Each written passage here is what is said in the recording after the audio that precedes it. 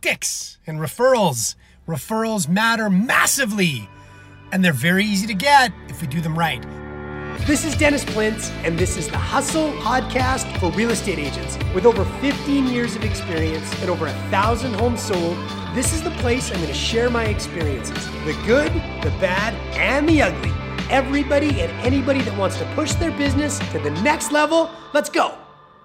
I'm going to continue to talk about care, because if we care in the right, truest sense of the word, referrals are never a problem and should never be in the business. But if we're fishing for them, or we put a bad slogan on the back of our business card, that says referrals matter and the greatest compliment you can give is blah, blah, blah. The greatest compliment we can give a client is to care and appreciate them and service them.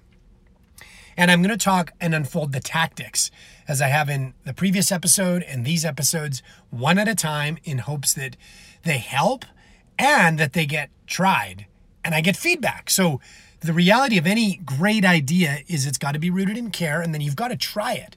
And too many good ideas, from what we've proven from our team that work, can often cause somebody to do none of them because they're not sure which one to deploy. And my message is always try one. Try the tactic I'm going to recommend today, or the one in the previous episode, or the next episode. Tactic, one at a time, practical execution is the only way we'll make progress, rather than hearing about great ideas and doing nothing. I've talked about anniversary letters and cards and handwritten notes, putting a PS, giving a thank you, giving a gift. And now I want to talk about when and how we thank our actual clients for the services that we provide them or the products they purchase from us. And it's a difficult thing to figure out. Like, do you reward somebody, at any level when they're engaging with us as a service provider? And it's around, what gift do you give? What's appropriate to give them? Is anything at all appropriate? And regardless of how we think about that, and the people that try to tell me, well, your doctor doesn't give you a gift basket when you come see them, or your dentist, doesn't give you a bottle of wine when they fix your teeth, although they should because the cost is so much. This is not how it works. And that's not important, because it's not the expectation. In our industry, and in most, when there's a transaction where somebody's buying a product, a car, a house, pretty much anything, a frequent visitor to a restaurant or a coffee shop that gets reward cards, or Starbucks gives me a free drink that I got this morning, any of those services where something is bought and it's frequent, or it's significant, or it's personalized, there needs to be a gift or an acknowledgement or a follow-up.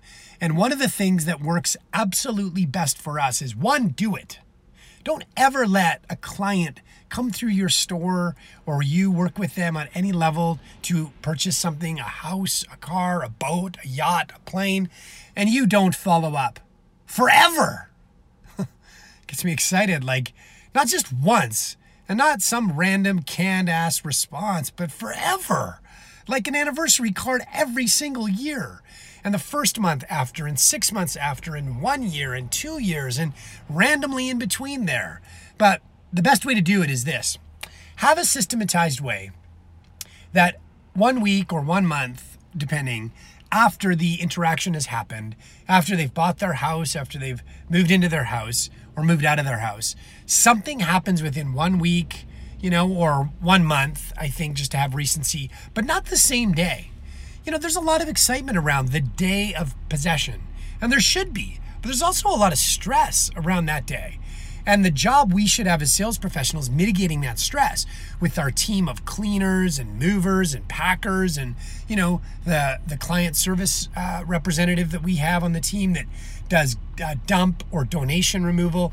And around that day, you just have to have your team ready to serve with a gift basket of food, and snacks for them, and a fridge full of, yummy things to eat while they're unpacking.